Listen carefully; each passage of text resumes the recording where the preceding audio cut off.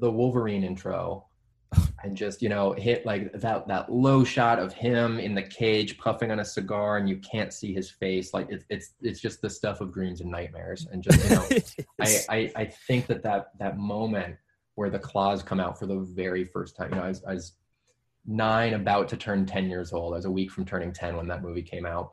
And it blew my little mind. And there was always something about the first few minutes of it that was like, wait, what was that movie? Like, can we just stay there? Like, I don't even need the other stuff. Just in this 17 minutes where it feels so real and so.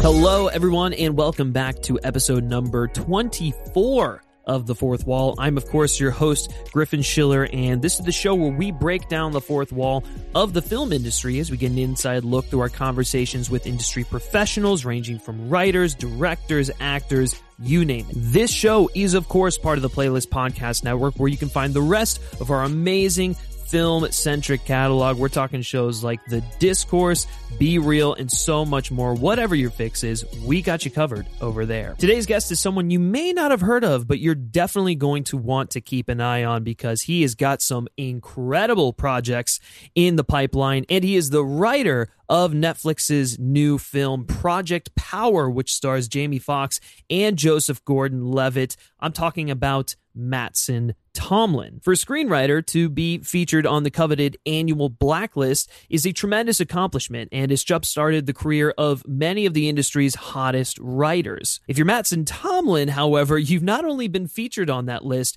you've been featured on it 6 times in the past 4 years.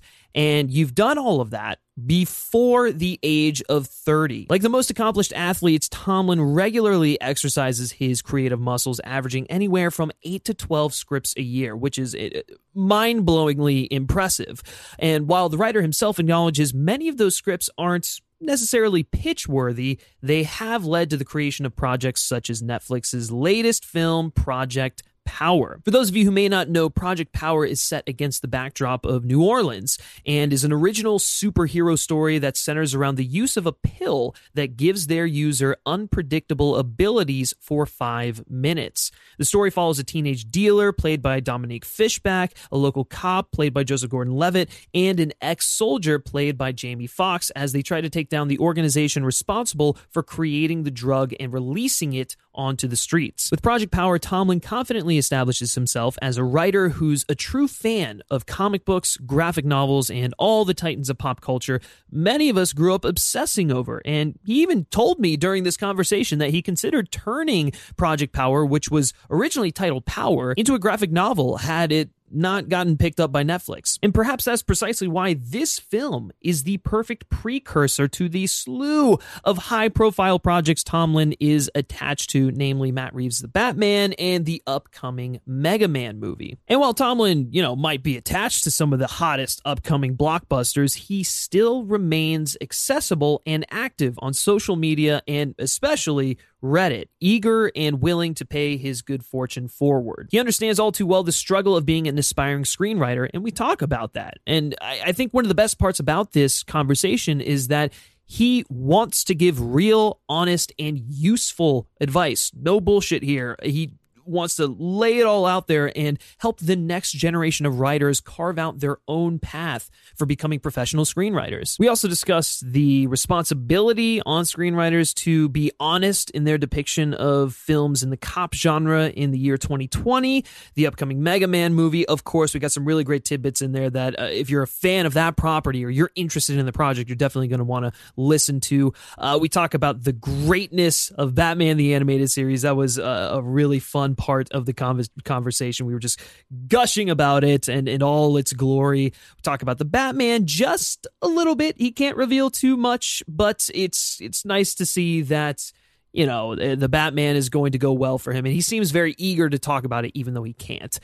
We discuss how Bryan Singer's X-Men actually influenced Project Power, and why David Fincher's Zodiac is one of the greatest films of the 2010s. All that and much more coming your way shortly. This was a phenomenal conversation. Seriously, Tomlin is someone who you are going to want to keep an eye on. He's a guy who's just in the next couple of years, he's going to break through, skyrocket, going to be hugely in demand. He's already got major projects in the works, both original and adaptations. And so, I mean, I think we'll see much of him in the near future. So it was really great to talk to him now and kind of, get a feel for how he's sort of taking all of this. But enough chit chat, guys. Let's get into this thing. Here is my conversation with screenwriter Mattson Tomlin.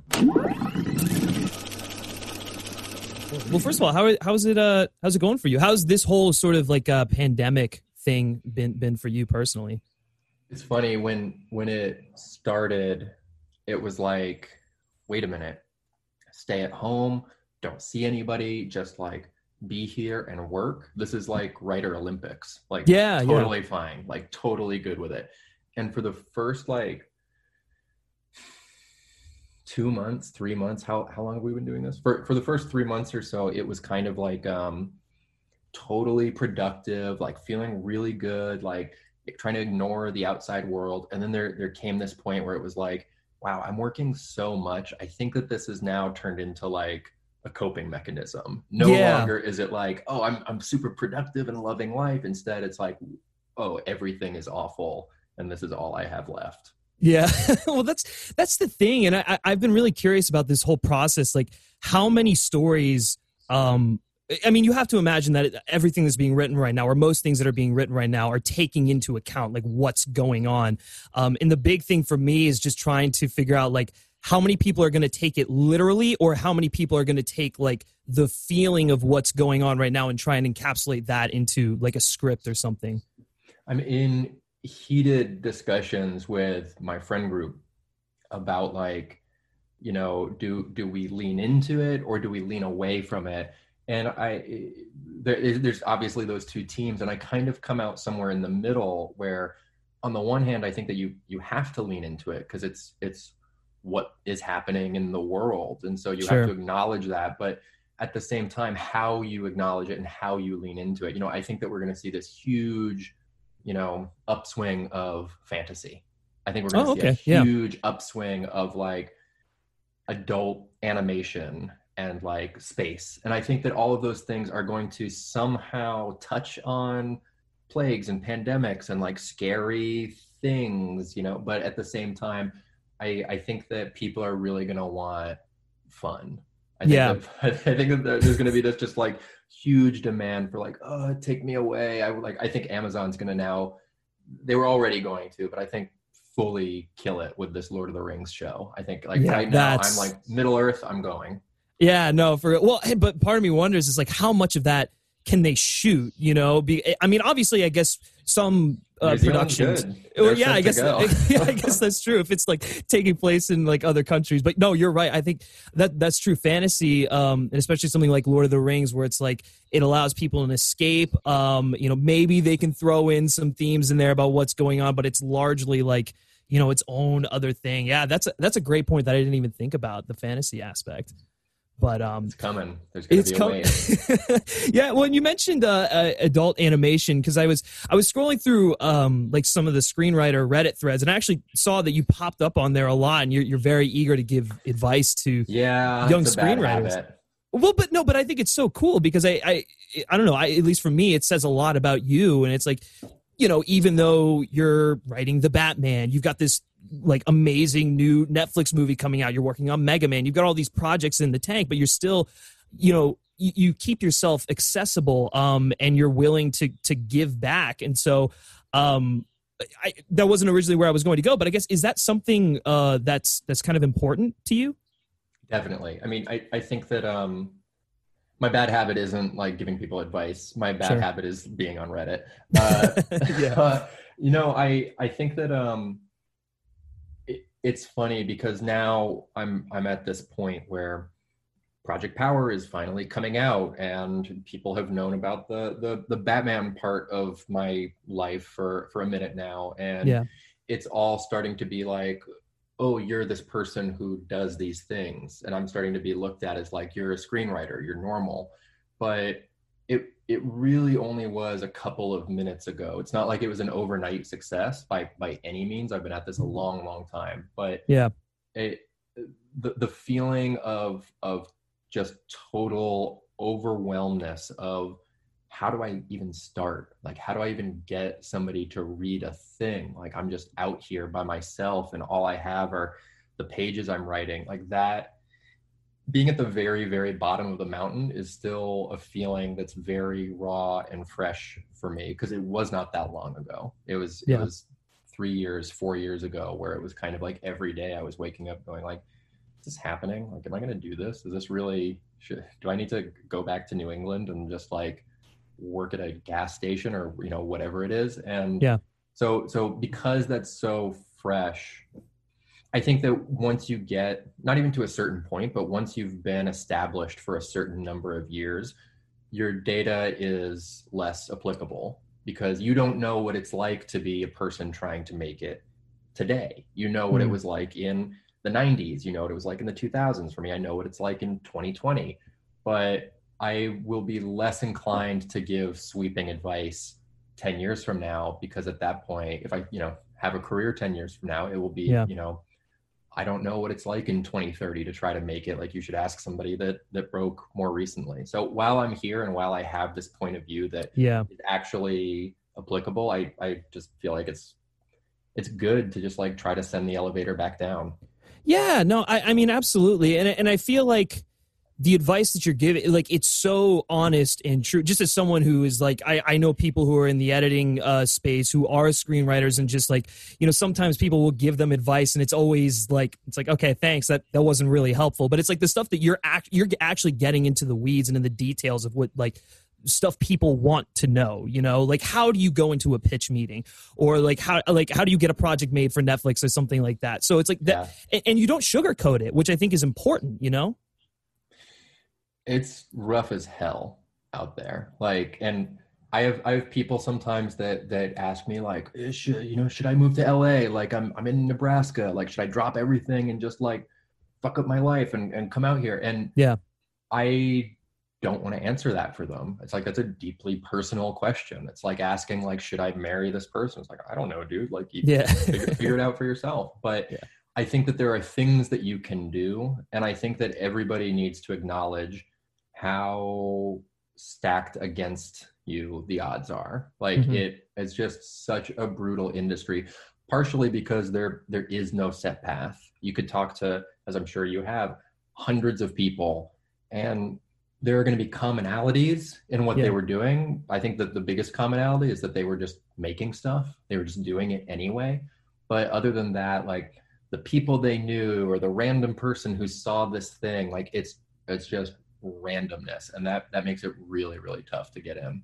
Yeah, for sure. Well, but then there's like you know, there's places like Netflix, for instance, because Project Power is coming out on Netflix on August 14th, I believe. And obviously it's like Netflix is willing to take those chances to get these projects made. I mean, they pump out so much content that, like, if you went into a pitch meeting, I have to imagine that they're just more willing to accept like whatever idea you're kind of bringing to the table. Granted, it's Martin Scorsese, but look at how much money they were willing to dump into a film like The Irishman, you know? So totally. I guess from your experience, what was it like, sort of like, I know your script was on the blacklist, but what was it sort of like having those discussions with Netflix for Project Power? I think that the big thing was, you know, when the spec went out and we, you know, the producers, Brian and Eric, and then directors Henry and Rel and I, when we all took the script out and we had done some work on it just, you know, for ourselves. And when we presented it to the town, there was a lot of interest. A lot of different buyers wanted it. And ultimately, Netflix was the one that was the most bullish about just saying, we'll make this movie now. Like, you can go do it. You know, everybody else, it's not that they weren't saying that, but they were, you could just tell in their voices, they could see it was something that they thought was a real movie, which is something, and something that could get made. But, you know, for every one of these studios, it's like, we're unfortunately in this climate where you make really, really small movies or you make really, really big movies. And that middle budget movie, it's starting to come back a little bit now in a way that it was truly dead in 2017 when I sold this thing. Yeah. But Netflix was kind of just not gun shy of like, okay, we think this is a big movie, and it's fine that it's not based on a comic book. It's fine that it's not based on a best-selling novel or something like that. We want that. You know, they wanted to start growing their own franchises, and I think that we're seeing them do that across the board right now.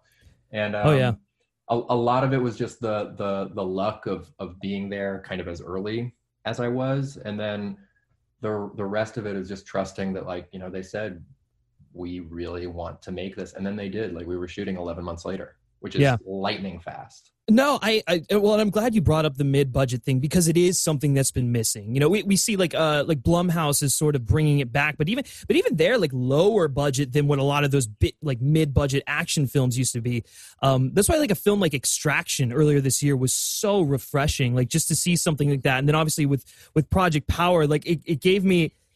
I loved watching it because it was such a throwback. It was stylized. It felt like it was based off of an existing graphic novel, you know? So it's like, I don't know, when you're conceptualizing something like that, are you ever thinking in terms of like, oh, this, you know, if I could write this into a graphic novel if I really wanted to?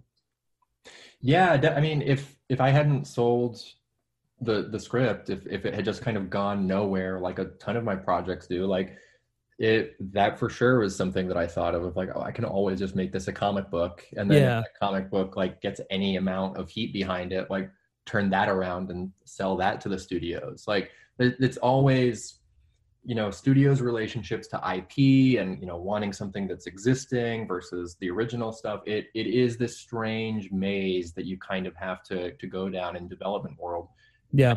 And, you know, I just got honestly super lucky with this one, that they were just like, okay, yep, we see it, it's a world, let's go do it. But no, for sure, like I still hope that we can do Power comic books. Like, I think that would be super rad. Yeah, well, just like a small detail, when did the actual name of the project change from Power to Project Power, and like what was the rationale behind that? I'm not sure. You know, the second that we sold it, it was kind of like, okay, you can't call this Power because there's a TV show and 50 Cent is doing the show. So, like, what are you doing?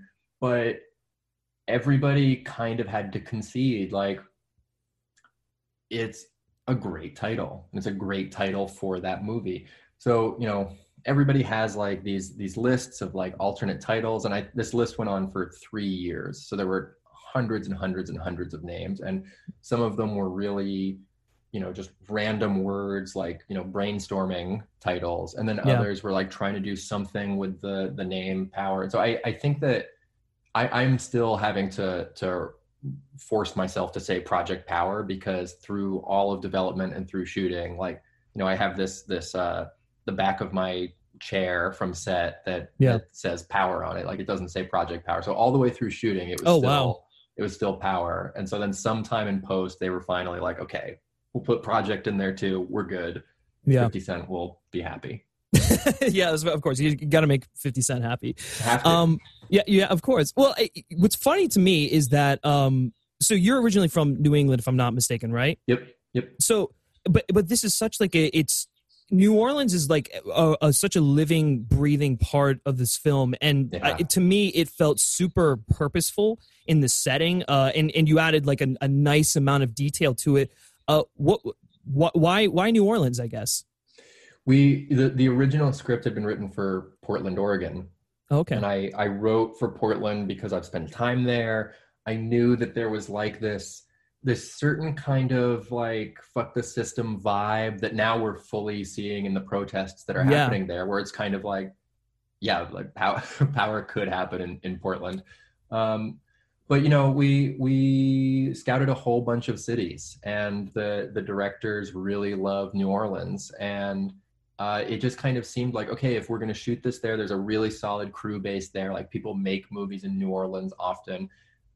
Rather than fight against that, like, let's just fully open ourselves to it. And so it was one of those things where Portland in the original script had played a certain kind of role and was a certain kind of city. And then once we were deciding to go into a different direction, embrace that. And like, even, you know, for Joseph Gordon-Levitt's character, for Frank, like it became so much of his backstory was being from that city. And, you know, he has that line that's, you know, think about what happened the last time that we let guys in suits decide what happens to our city. You know, it's like there was an intentional drive to not ignore the fact that New Orleans has had a really rough last 20 years. Rather than fight against New Orleans, rather than pretend that it's another city or something like that, it has this history. So just fully embrace that and make that part of the world. And so, you know, now looking at the finished film and what it is, I'm really happy that we did that, because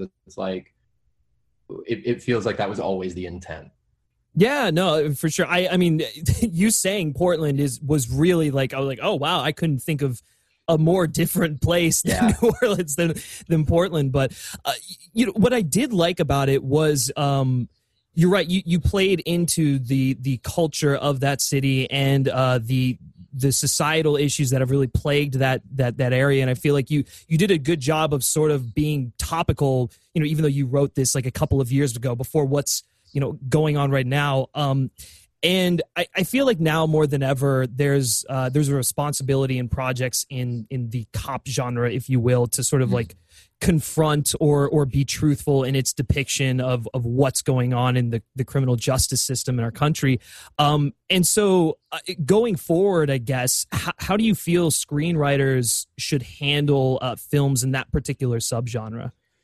It's a tough one to answer, because on the one hand, reality is reality. And I think that movies, TV, video games, comic books, like they all feed into this this fantasy that people have. And, you know, it is a part of, I think, gun culture, and why guns are such a big thing in this country is because there's a fantasy that comes with that. Yeah. And so I'm torn about it, because, you know, I look at a Tarantino, look at John Wick, and I'm like, I know this is fantasy.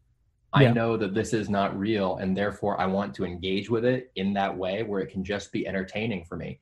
Can everybody do that? I think 10 years ago we would have said, yes, everybody can do that.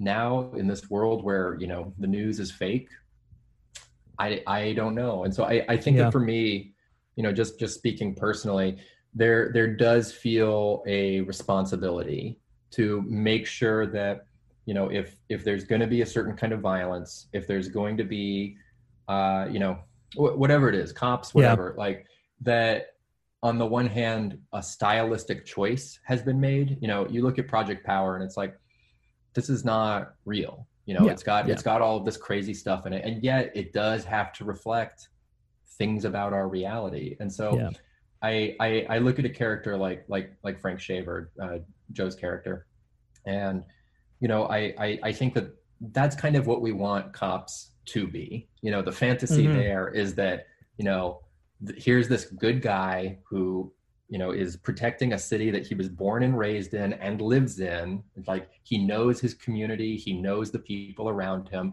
and he's standing up and trying to do the right thing. Now, what I think is interesting about the character specifically is that he goes about that by breaking the law. He goes about that by getting into that whole, you know, cowboy up, like, I'm going to take this pill and I'm going to go outside of the bounds of everything. And I think that is the fantasy.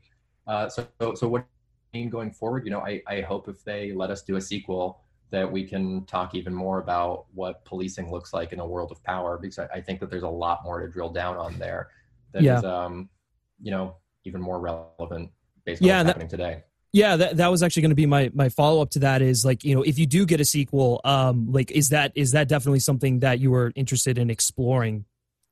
I think so. You know, there's so much. Like, the fun thing about this world is that it's not an accident that I chose a vet and a cop as two of the main characters. And then at the heart of it for me is just this girl, you know, just this young Black girl who's just like trying to make it. Like, those are three very different corners of the world to come crashing in together. And of course, like, I think that there's a lot to say about cops. I think there's a lot to say about the military industrial complex with this kind of movie.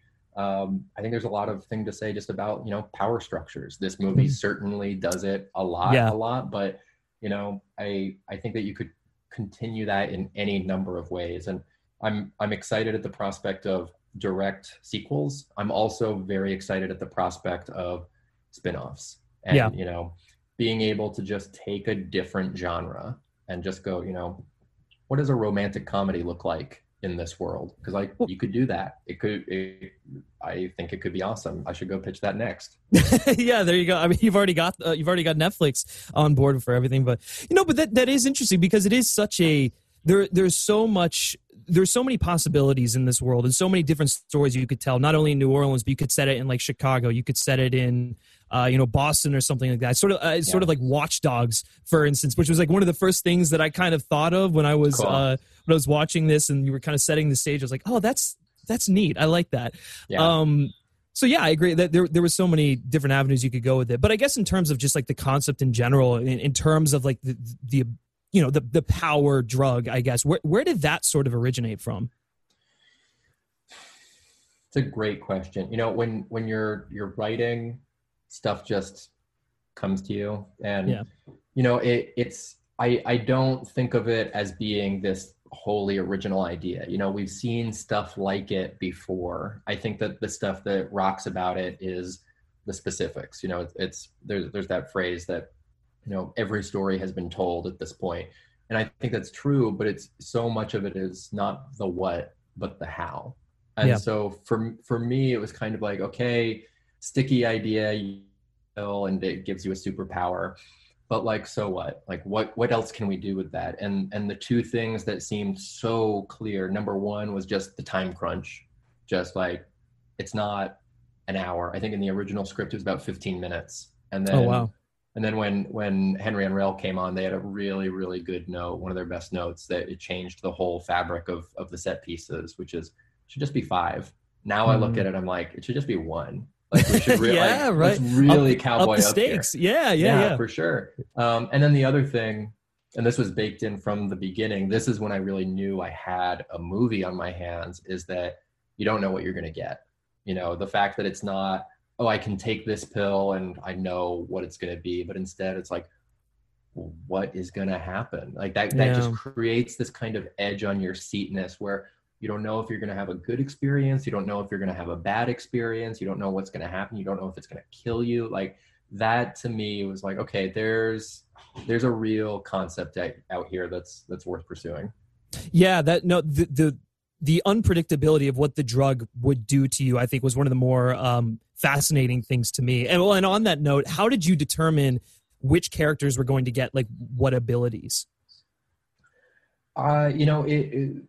Looking at theme, just looking at different thematics, and I certainly with Joseph Gordon-Levitt's character, that character evolved through the course of the many drafts, but just this idea that he has certain weaknesses and he has certain blind spots, and where there were things in some drafts that didn't quite make it in, where there had been a backstory that he had been shot at one point. And so prior to taking power, he had really become kind of a shell of himself. And then taking the pill made him strong again. So, it like really like having that backstory, and I'm sure that stuff will, I'll play it out in a sequel if I'm lucky, but just this whole thing of, the cop that's afraid to get shot. And then suddenly it's like, I'm back, and not only am I back, like I'm better than ever. Like it's looking at the characters through that kind of lens, and then also with some of the side pieces. Just the first scene that I wrote was this scene between Jamie Foxx and Machine Gun Kelly's character, the Art and Newt flame on sequence, and it was one of those things where I knew I wanted to do something with somebody who had fire powers, and it really informed the aesthetic of the movie, because I just realized, like, oh, if somebody's on fire, like the chair's gonna catch on fire, like the building's gonna catch on fire. It's not gonna be like we see in the Fantastic Four, where he just flames on and like everything around him stays clean. And so there's also just coming at it at that point of view of what would this look like if it were a little bit more real? Yeah, well, I'm glad you brought up the sort of like little Human Torch homage, because I think what this film does so well is it really showcases your love of comic books and graphic novels, without really ever being like super on the nose. So like I don't know. I guess it's just kind of interesting that like this would sort of be the precursor to some of the other projects that you're working on, like the Batman or Mega Man or Totally. the the other comic adaptations. I guess what does it feel like to sort of have a hand in the creation of these pop culture like entities that you just grew up with? It's a mind fuck. It's Yeah. totally wild. I mean, that's the answer. Yeah. It comes with a tremendous amount of responsibility, because unlike something like Project Power, where people don't know what it is yet, they see the movie stars and they see the trailer and they go, oh, cool, like maybe I'll watch that. Yeah. People know what Batman is. They know what it is. They love it. They have a primal connection to it. It was on their PJs when they were 3. I know that it was on mine. Yeah. And you want to do right by people. Like I want to do right by people. And, not just in the DC stuff, but, people love Mega Man. Anytime I'm on Twitter and I post something that's even remotely Mega Man-ish, like people show up for it. And I'm like, oh God, there's suddenly 1,000 people asking me questions that I can't answer. Yeah. And, so I don't know, that's kind of a head trip. And I think the way to deal with it is to remember, like, at the end of the day, what people want is a good story. Like they want to be thrilled. They want to see their characters doing stuff that they expect, but they also want to see these characters doing something new. Like they want to be surprised. And that's the job. Yeah, no, I completely agree, because it's like you always come down whenever you're adapting video games or you're adapting comics or stuff like that. It's a little trickier than your traditional like book to movie adaptation, because if people want to read a specific story arc, it's right there with the illustrations and everything for them to go read. What you want to do is pay tribute to that while showing them something they've never seen before. And I have to imagine striking that balance is kind of difficult. It's a strange one. I mean, at the end of the day, it's just kind of like you feel that sense of responsibility, you feel that kind of overwhelmedness, and then you have to let it go and instead just treat it like any other story, which is, where do we start? Where do we end? Yeah. Don't be boring. Try to do right. Yeah, no, for sure. I do want to quickly touch on Mega Man. I mean, again, I know you can't really say anything, but I mean, it's great to see that you're working on it and whatnot. And so, now as someone who's adapting a popular video game character and franchise, in a genre that has largely struggled throughout the entirety of its existence, for you approaching this, why do you think that like video game movie adaptations have largely struggled? And, what is sort of like your mentality as you're scripting this story? I think that with most video games, it's like, or most video game adaptations, I'd rather just play the game. Like the game is a wholly cinematic experience in and of itself. And so I look at some of the adaptations and I go, it's hard to compete with the experience of playing with the game, because it is so cinematic already, that I think that you have to start thinking about what can a movie do that a game can't do. And it's not necessarily more fighting. It's not necessarily more action. It might actually be more soul. It might actually be more heart. It might be the emotion. And so, was that the approach with Mega Man? Sort of. I mean, Henry and Rel had been on that movie for a while. I think it got announced around the same time that they came on to Power. So they were on it much longer than I was.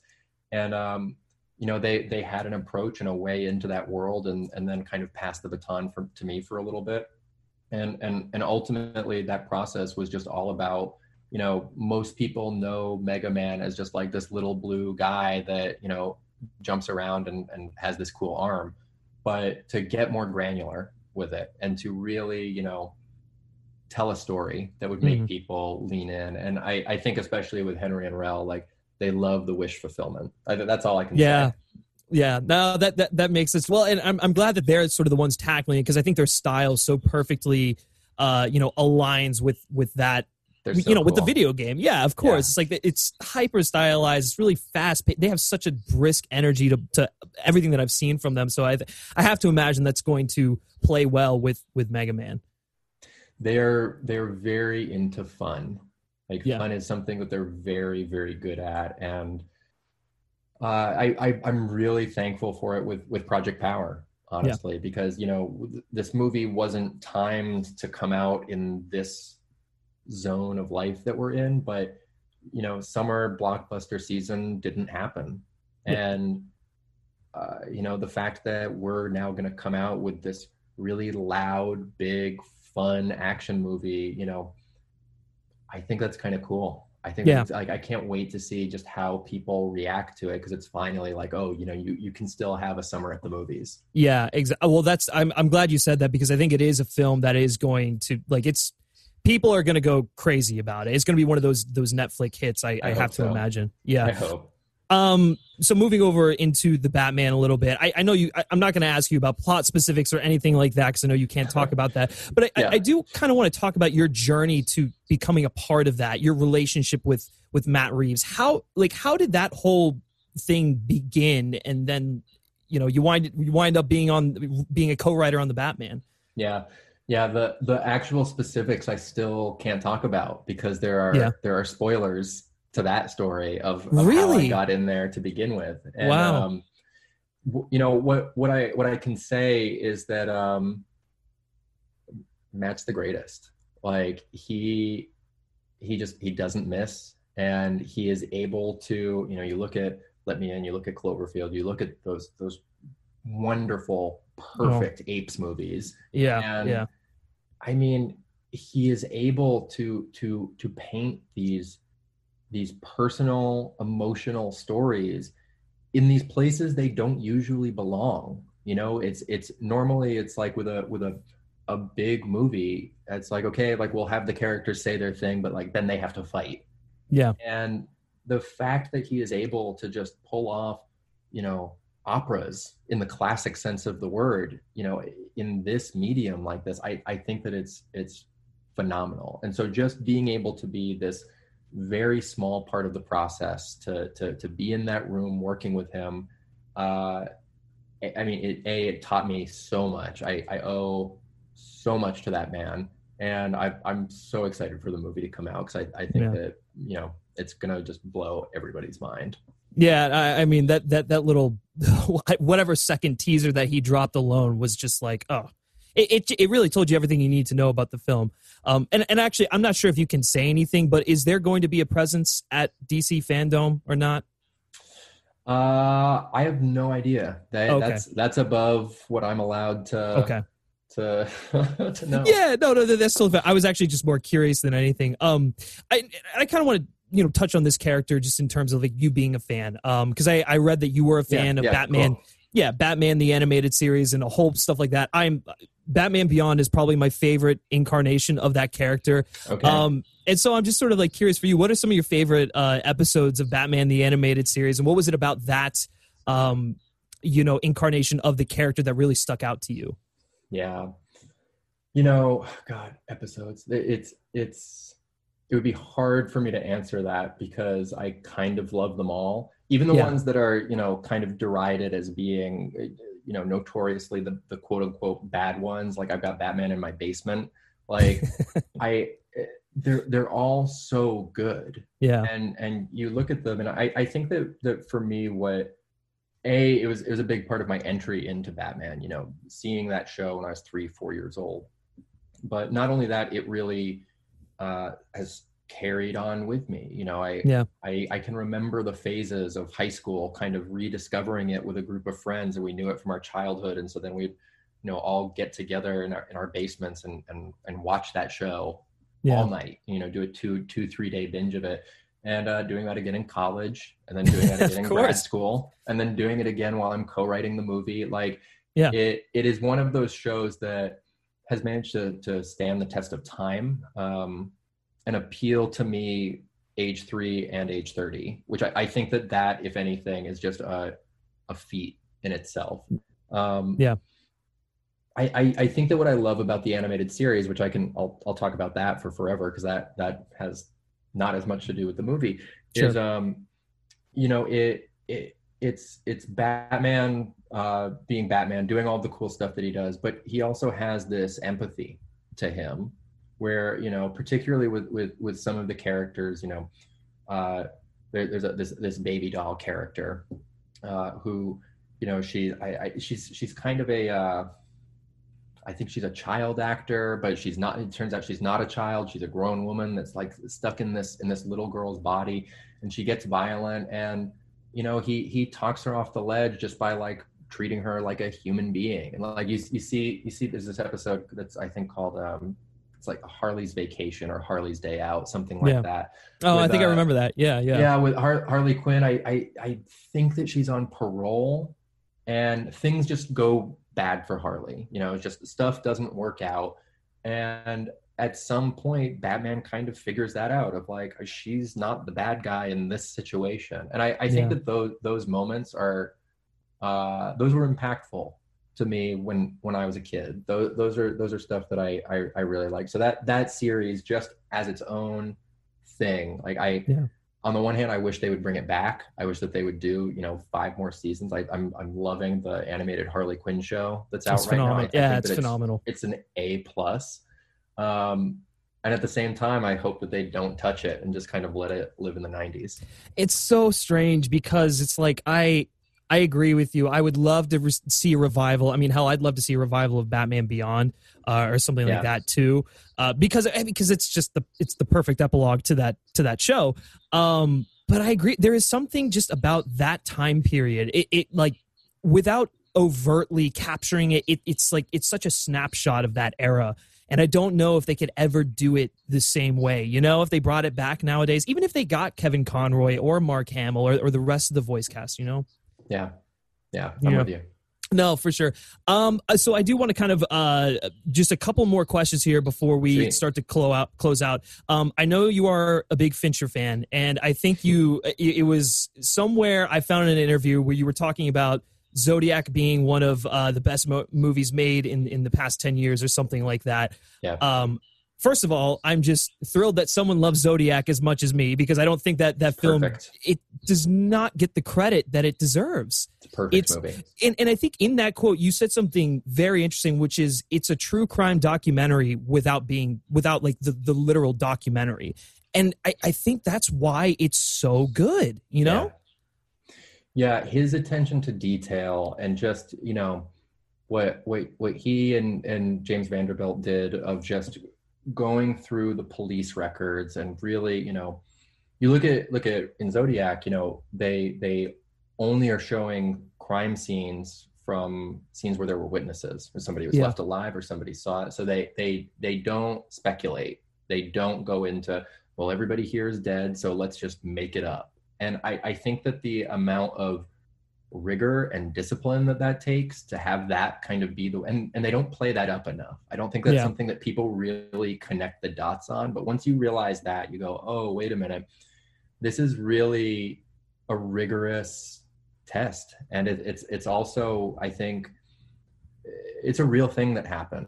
And it's people's lives are affected by, there are family members that are still alive. And I think that it's kind of the most respectful way to make a piece of entertainment, but also do so in a way so that a family member could go and watch that movie and not just feel like, fucking Hollywood. Yeah, well, no, I agree with you. It is so honest and respectful and tasteful, but it still scratches that true crime itch for people who want to know more. And I love the way it ends. It just sort of just like, well, here's all the information. It just ends, and it's like, amazing that's it's amazing. The ending, I know that's how life is. And the fact that he was like, no, guys, we're not going to conclude this because it hasn't been concluded. So instead it has to kind of be this, on the one hand, emotional, and on the other hand, very unemotional, dull thud. And like, that's how you drop the mic after almost 3 hours. Like, that's incredible. I know. I think the thing that kind of like blows my mind is like Fincher criticizes himself for making that film and releasing it into theaters, and that's basically what led to the creation of Mindhunter. And I'm like, no, I applaud you for creating that. And if it led to Mindhunter, even better. But like, even if Mindhunter didn't exist, we still have this beautiful, piece of cinema that I just hope people continue to discover. Yeah, it's so good. Yeah, no, it's great. Final question for you. We like to do a thing on this podcast called Film Essentials, which are basically just like the essential films someone should watch if they want to kind of better understand your mentality while creating your most recent work, which is Project Powers. So for you, what would you say are the essential movies someone should watch after they've seen Project Power? Yeah, super, super great question. I love this. Definitely 8 Mile. Definitely Collateral. Definitely Training Day. Definitely Leon the Professional. Definitely the first 17 minutes and 53 seconds of the first X-Men movie. Only the first 17 minutes. I don't know if that's actually the timestamp, but there's something about the opening of that movie. Once Scott and Storm show up, and like the fighting starts, it very much leaves our reality and goes into like still a fun movie, but there's something about the first few minutes of for that Magneto intro in Auschwitz, and then this scene with this girl in her bedroom just like trying to kiss a guy, and then just like the Cronenbergian horror of that doesn't. I think if you did that scene today, they would overdo it. But it has this restraint to it where you're kind of like, that could happen. Like that could like the way it looks could happen. And then, I mean, the Wolverine intro and just, hit like that low shot of him in the cage puffing on a cigar and you can't see his face. Like it's just the stuff of dreams and nightmares. And just, I think that moment where the claws come out for the very first time, I was 9, about to turn 10 years old. I was a week from turning 10 when that movie came out, and it blew my little mind. And there was always something about the first few minutes of it that was like, wait, what was that movie? Like, can we just stay there? Like, I don't even need the other stuff. Just in this 17 minutes where it feels so real and so earned. And so that's why I offer kind of the first act of the first X-Men you should watch. Yeah. Well, on top of that, it's like the 20th anniversary or something of that, right? I believe. Getting up there. Yeah. Yeah, it's got. Yeah, for sure. Well, I know I said that was the final question, but what would you say is sort of the legacy of that movie? Like, other than just being sort of like the one to break through the mold for superhero films, what do you kind of take away from that film in particular? I mean, you kind of said it. It was really the only big thing that predates X-Men, and it's worth giving a shout out is Blade. Blade kind of did it first in this era, and then X-Men really reinforced this idea that like, I was a comic book kid, obviously, and now we think of it and it's like Avengers movies can make $1 billion. I don't think that you could necessarily say that in 1999. Like, it's not a given. And so I think that a big part of the legacy of both Blade and X-Men is, hey, like, we're here. We like, these are valid stories that people want to see. And then also I think that movie, the first 2 of those X-Men movies, they do have some good things to say about diversity, about accepting who you are, like they're maybe not ahead of their time. Maybe they were just of their time, but it's also like when you look at the books that Lee and Ditko were doing, and kind of like, that's the metaphor, like that's the point, guys. And the fact that the movie didn't shy away from that stuff at a time when they could have, like, I think that's rad. Yeah, no, for sure. Listen, Mattson, I could talk to you all day about all this stuff, all this geeky content and whatnot. I love the playlist. Let me tell you that listening, I listen to this podcast, and thanks. I hop on the playlist literally every day since 2009 is about that. So I'm super psyched to be here. Well, listen, it's a real privilege to have you on. Like I said, I can't wait to talk to you again. Maybe whenever the Batman comes out or something like that. I'd love to pick your brain on that. Yeah, for sure. I'm so curious about that story. If you say it's like integral to the plot of the film, that's just that. No, so that's the thing. So now I'm going to walk it back a second. It is full of spoilers, but life spoilers, not necessarily Batman spoilers. Oh, okay. All right. To be continued. Of course, You'll yes. See. You'll see. Of course. I look forward to hearing that story one of these days. But yeah, listen, man, thank you so much. I can't thank you enough for your time. And honestly, best of course. Best of luck with Project Power. I thoroughly enjoyed it. Had a really fun time with it. Thank you. It's wild that it's coming out. I hope people love it. Well, there you have it, guys. That was my conversation with Mattson Tomlin. Absolutely loved it. Great guy. Can't wait to talk to him again sometime. Maybe when the Batman comes out, who knows? But it was so funny just hearing him talk about the fact that the story of how he, got attached to working on the Batman is partly a spoiler. I mean, that got me way more intrigued. But anyways, Project Power hits Netflix this Friday, August 14th. It's a fun film. It's a great escape. Great superhero blockbuster type film. The kind of movie that honestly would have been fun to see in the theaters, but it's a lot of fun.